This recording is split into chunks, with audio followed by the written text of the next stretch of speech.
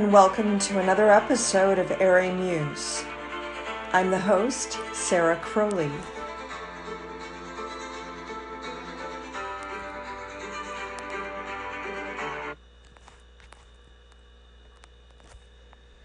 Millie Starbeam, Chapter 1. Her office had no windows. The wood walls were elegant but spare. The marble floor was gray with swirls of white, reminding one of a storm. The fireplace, made of obsidian with silver flecks, reminded one of night and stars. A Turkish rug lay near, reminding one of a Turkish rug. There were photos, paintings, a Pegasus sculpture. Fastened to the wall, a computer map disguised as a mirror. In the back, near the bathroom, she had a closet full of weapons. She and Healy tried to be as nonviolent as possible, but sometimes they had no choice. In another closet, she kept disguises, wigs, face putty, hats. Despite the lack of windows, it wasn't a sad room. Picture a modern art museum mixed with a meditation room, blended with the trappings of a spy. A spiral staircase connected the office to the ground floor. There was a fireman's pole adding a zaniness. It came with the house. She had an elevator which came with the house too, which she was the first to admit was impractical, silly. Still, she enjoyed using it. May as well. Of course, most who had any reason to sit in Millie's office knew she was a detective, so it is wrong to say the room was top secret. It wasn't. The rest of her house had windows, and the atmosphere was a conflation of urban, edgy, Arthurian, rustic, what one would expect from a fairy who had once been human. She sometimes wondered why she'd been given such luxury. The council said it was arbitrary, but her life had never seemed random. Still, it amused her, the perks. A townhouse in New York? Well, Millie would have felt at home living in a tent. In truth, the subject of fate aside, her demographic had been random. The recruits were placed in all sorts of homes, some blatantly bad, prisons, homeless shelters, war. The council said recruits were geographically placed where beauty and love were needed. That is why cities often had more than one recruit. That's why some recruits were rich. Healy looked like the caricature of an English butler, but wasn't English or a butler. As he stood across from Millie, waiting for the elevator, paternally he gazed. She was considerably younger than he, but he would never dare to condescend. And besides being his boss, she was smart, charming, disarming, his friend. She sat at her desk, smiling while reading a card. The card spoke of thanks, a job well done. At first glance, the gifted flowers seemed terrestrial, like lilacs, but the perfume was odd, not of this world. By human standards, Millie appeared to be in her late 20s. In truth, she was 107, and Healy was mid-age, so triple that. But despite his advanced years, he was healthy, fit, and strong. Millie knew he was an asset to every case. You see, he had a gentleman's veneer and was mostly, except when he wasn't. It was an occupational hazard and necessity to sometimes be rough. Also, he was adept at walking through walls, flying, and hand-to-hand combat. He had 2 daughters who were in college. On the planet of Avalon, college is called Dreamscape, which tells you a bit about how that world views education, learning, and life in general. Healy had been a boxer in youth, and one could just tell. He was handsome, had silver hair, and sometimes his eyes seemed gold. On Earth, folks presumed his provenance was India. It wasn't. The racism prevalent on Earth is not unheard of in Avalon, by the way, though speciesism might be sometimes more apt a word. It seems many star systems, planets, universes tend to have occupants who like to feel superior, like to put folks in a box. In fact, it's the reason for many a war. Simply said, one group imagines itself best. Most Avalonians were a mix. Millie wasn't. She was pure fairy. Back home, before she was humanized, her skin was blue, like the sea. One never knew what the humanizing machine would do. There was a girl who had been in Millie's training pod, had consistently high scores, but when she got to the machine, she was mostly sylph, so had iridescent skin, but she was Taurian too, so had horns. The effect was warrior-like, not devilish. Anyway, her horns remained. Skin sparkled, and so she seemed even more otherworldly. Needless to say, she wasn't allowed to go. It wasn't fair, but recruits had to blend in. Healy continued to watch Millie, and she now appeared to be caught in the web of a dream. Her cat, Cleo, had swerved by her on the desk. The elevator door opened. Healy wasn't as telepathic as Millie, but all Avalonians have some skill. "Stop peeking," she blushed. "You review that day a lot." Healy could see she was thinking of exit day. "I've noticed." It was as though she wanted a different ending, and of course she did. All right, you're good." Didn't sound like praise. "Telepathy's fun. I'm learning telekinesis myself. Well, not to brag. Noticed I was moving things a week ago. It startled me at first, and then I saw it was fun. Janet's helping. She's the expert." A sprig of lilac flew by as though to punctuate her point. Healy playfully teased her for showing off, comparing such deeds to Pandora's box, etc. Shimmer had told her she would likely notice new skills popping up as she needed them. She had crossed to her bookshelf near the fireplace. She climbed the small ladder, and after perusing the S section on her tiptoes, she climbed down, handed Healy a book. "I knew Mike." "Careful." Healy prided himself on his secrecy. He played dumb. "Divulging secrets again?" She took off her shoes. Healy grinned. "Each day you grow less mysterious." "Got to stop," he said half-heartedly, leafing through the book.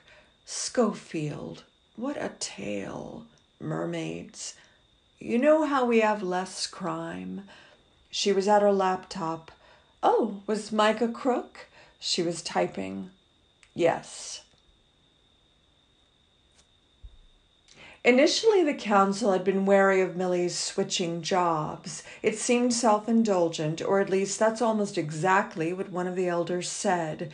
And in truth, Millie agreed. Yet one wants what one wants. Attempting to acquaint the council with the idea and butter them up, she invited them to Earth to her home for tea.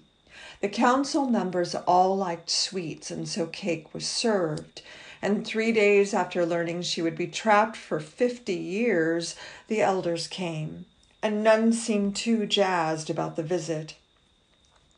They didn't often travel to Earth, though, and wise and transcendent as they were, they could be a bit stuck in their ways.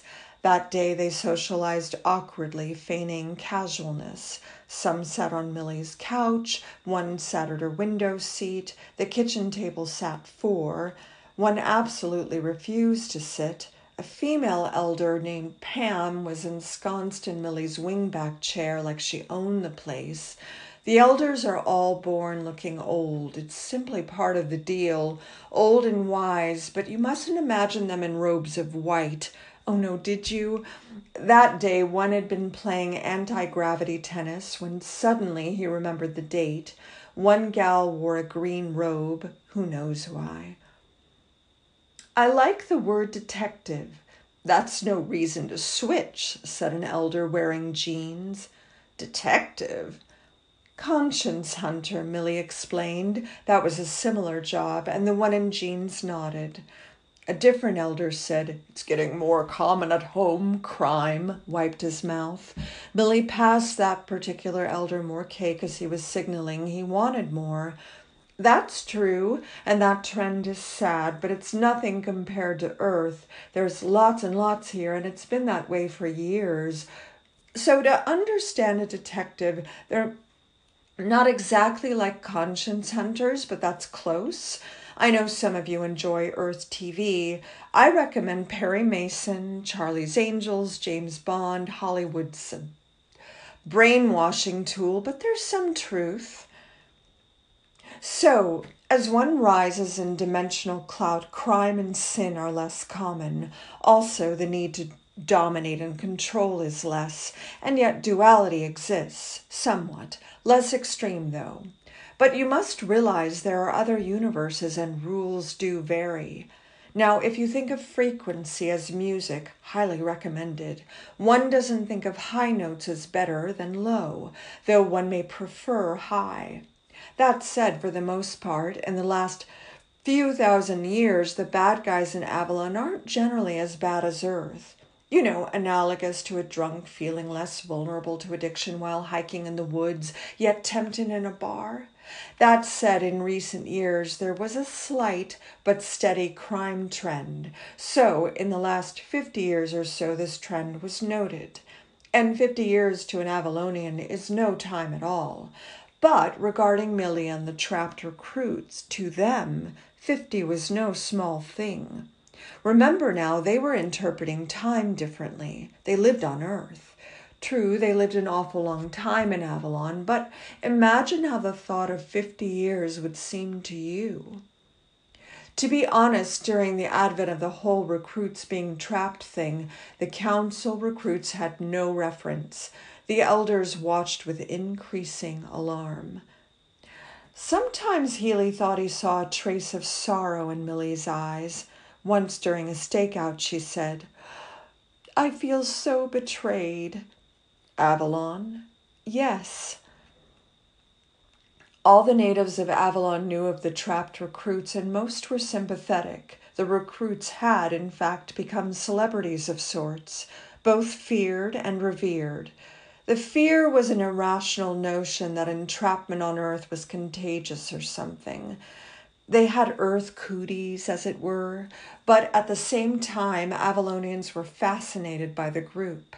And if an Avalonian tourist traveled to Earth for business or pleasure, they were offered a travel package called a peak, which is as loathsome as it sounds. Millie or one of the other stuck recruits might be out and about innocently sitting in the park when suddenly, out of nowhere, an Avalonian tourist takes a photo. The tourist was warned not to linger, so though in a way it felt affronting, there was relief in knowing the pain would be short. There were 5 recruits trapped in New York. Millie's townhouse was a duplex located on the Upper West Side. Her tenants on the other side of the building were Blair and Mark Swift. Blair and Mark were passive-aggressive, and passive aggression is the motif of cowards. Blair looked just how you'd imagine. Mousy, bobbed hair, wore glasses, liked Kate Spade. Mark was too dull to be called unattractive, but the effect was the same. He was thin, bald, often nervous. He had a habit of rubbing his fingers like he was always smushing something. Mark was a doctor and Blair was not. They were from Missouri. She had been a kindergarten teacher. She was thinking about having a child. She had yet to mention this to Mark, but would sometimes hint in not too subtle ways. To be honest, they seemed misplaced in the city, and in a moment of vulnerability, Blair admitted to Millie she had few friends. This confession made Millie want to invite Blair to lunch, but then Blair kept talking, and Millie decided not to invite her to lunch. Millie knew the couple gossiped about the abundance of characters roving in and out of Millie's house, and they, Healy and Millie, were often dodging the pair. To characterize the Swifts as nosy is putting it mildly, and there were close calls. Once Healy and Millie crash-landed in the Swifts' yard, flying over the Bronx all day.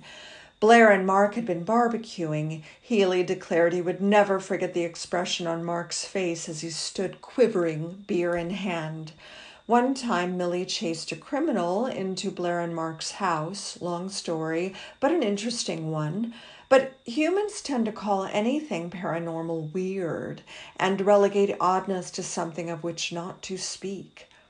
The human need to conform, compulsion to be normal should not be underestimated. It overrides most things. They are afraid.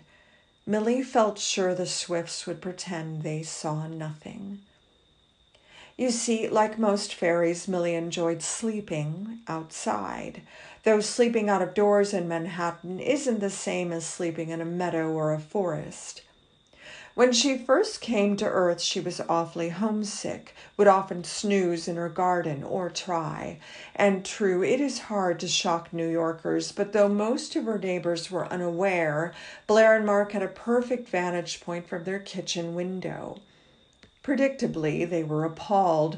Also, an old Irish woman named Mrs. Renshaw, who smoked and had a dog with filthy eyes, lived behind Millie, and she noticed. "Millie!" Her hair was red, her voice like scalding water.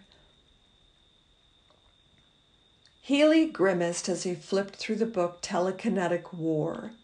He thought of Schofield and how he'd always been a gruff old man. Healy and he were professors at the same university, Dreamscape. Schofield was part leprechaun, also part wizard. Some thought he'd also always been part psychopath, but others said no, a total shock. He changed overnight. He killed 5 mermaids, serial murders, over the course of 6 months.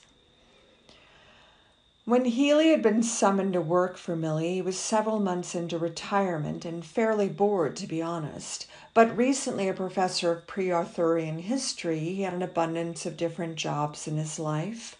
In any case, at the time, he claimed he was ready to retire, wishing to explore and travel, or so he thought.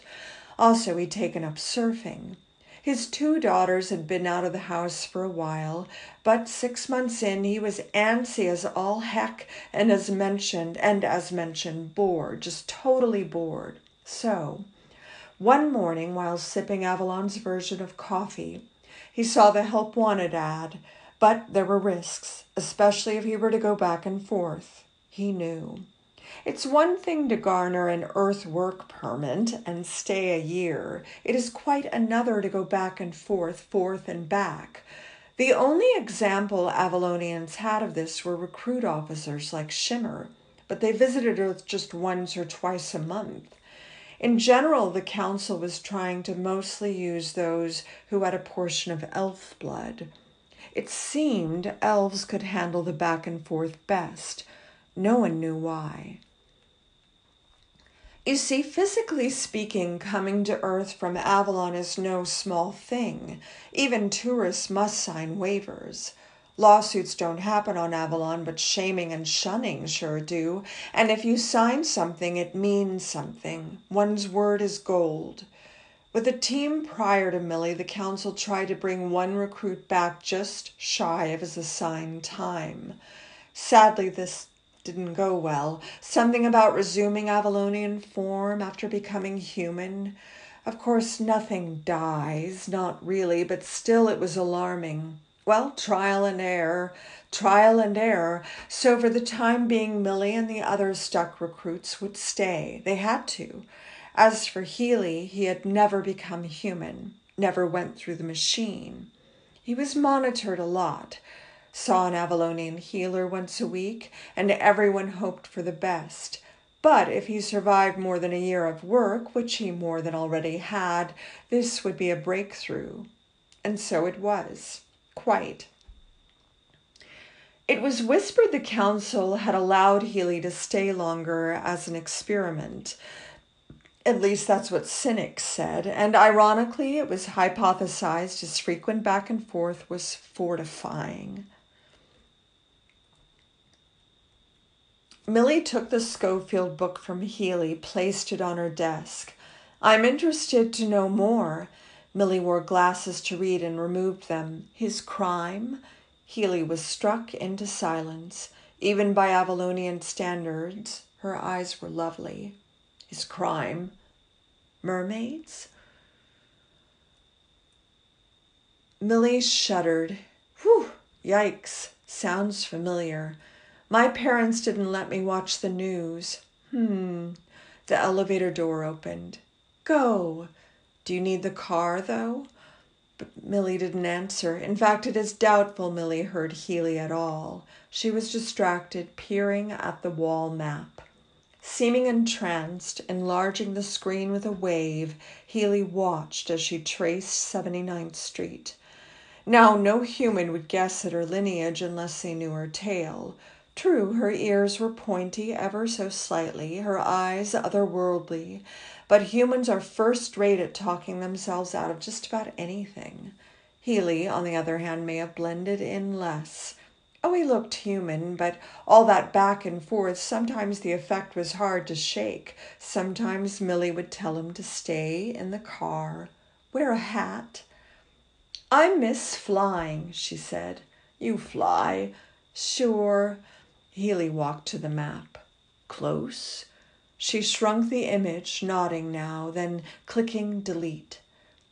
The map was extraordinary. It could illustrate the geography of just about anywhere in the world, and in the most nuanced ways. Asia, France, Africa, and not just Earth. A rung of hell, another galaxy, the sun. And now Healy was shocked to see Avalon there, and on the right side of the map a light flashing. "Drat," Healy said. "Such language. Remember when we used to travel Cairo, Mongolia?" "Oh, yes, Rome. Well, we go where the wind blows us." Millie walked to her laptop. Becoming a fan of Earth, are we?" Healy shrugged. "People change," shrugging some more. "You don't say." Millie smiled slyly. "You know," she said, looking at the clock, "you should go." "All right, but for the record, I have a feeling my shift isn't over." "No," she cryptically smiled. She plopped down into her chair. "Need the car?" She shook her head. "Earth to Millie." "Must be nice going back." "Remember, grass is greener." "Yes, but in this case it's true." She leaned back. No play of light. "I will go if you don't mind." He moved to the elevator. "Zira's birthday." "Why didn't you say?" "Couldn't cancel the arrest." He grabbed his jacket. "True." She opened her eyes. "Well, I'm off." Millie rose. She crossed to the map, fanning her hand over the screen. The map became a mirror. "How old is Zira?" Millie was sweeping her hair into a bun. Healy was hovering near the elevator now. He seemed like a tiger ready to pounce. He was distracted, ready to go. "I've lost track." "I'm 100 and some." "But what do you say?" "To humans? 27, 28. Sometimes it's best to tell them I'm older. Humans are biased. Worshipping youth won't take you seriously if you are." It's sad. He had his jacket on, pressing the elevator door, aging so fast. Scary. After work, after his shift, Healy would usually drive to a portal at Riverside Drive. It was one of the least noticeable ones. His routine varied, though, depending. There were 20 portals scattered about the city, 12 in Manhattan. Typically, he'd take the Riverside exit. Usually Millie and he would have to go back to the office, do paperwork, tie up loose ends. Then he would drive off in the company car, a convertible, a fast car, most certainly not of this world. The color was silver? Something like that. Sometimes Millie would ride with Healy, drive back. End of chapter 1.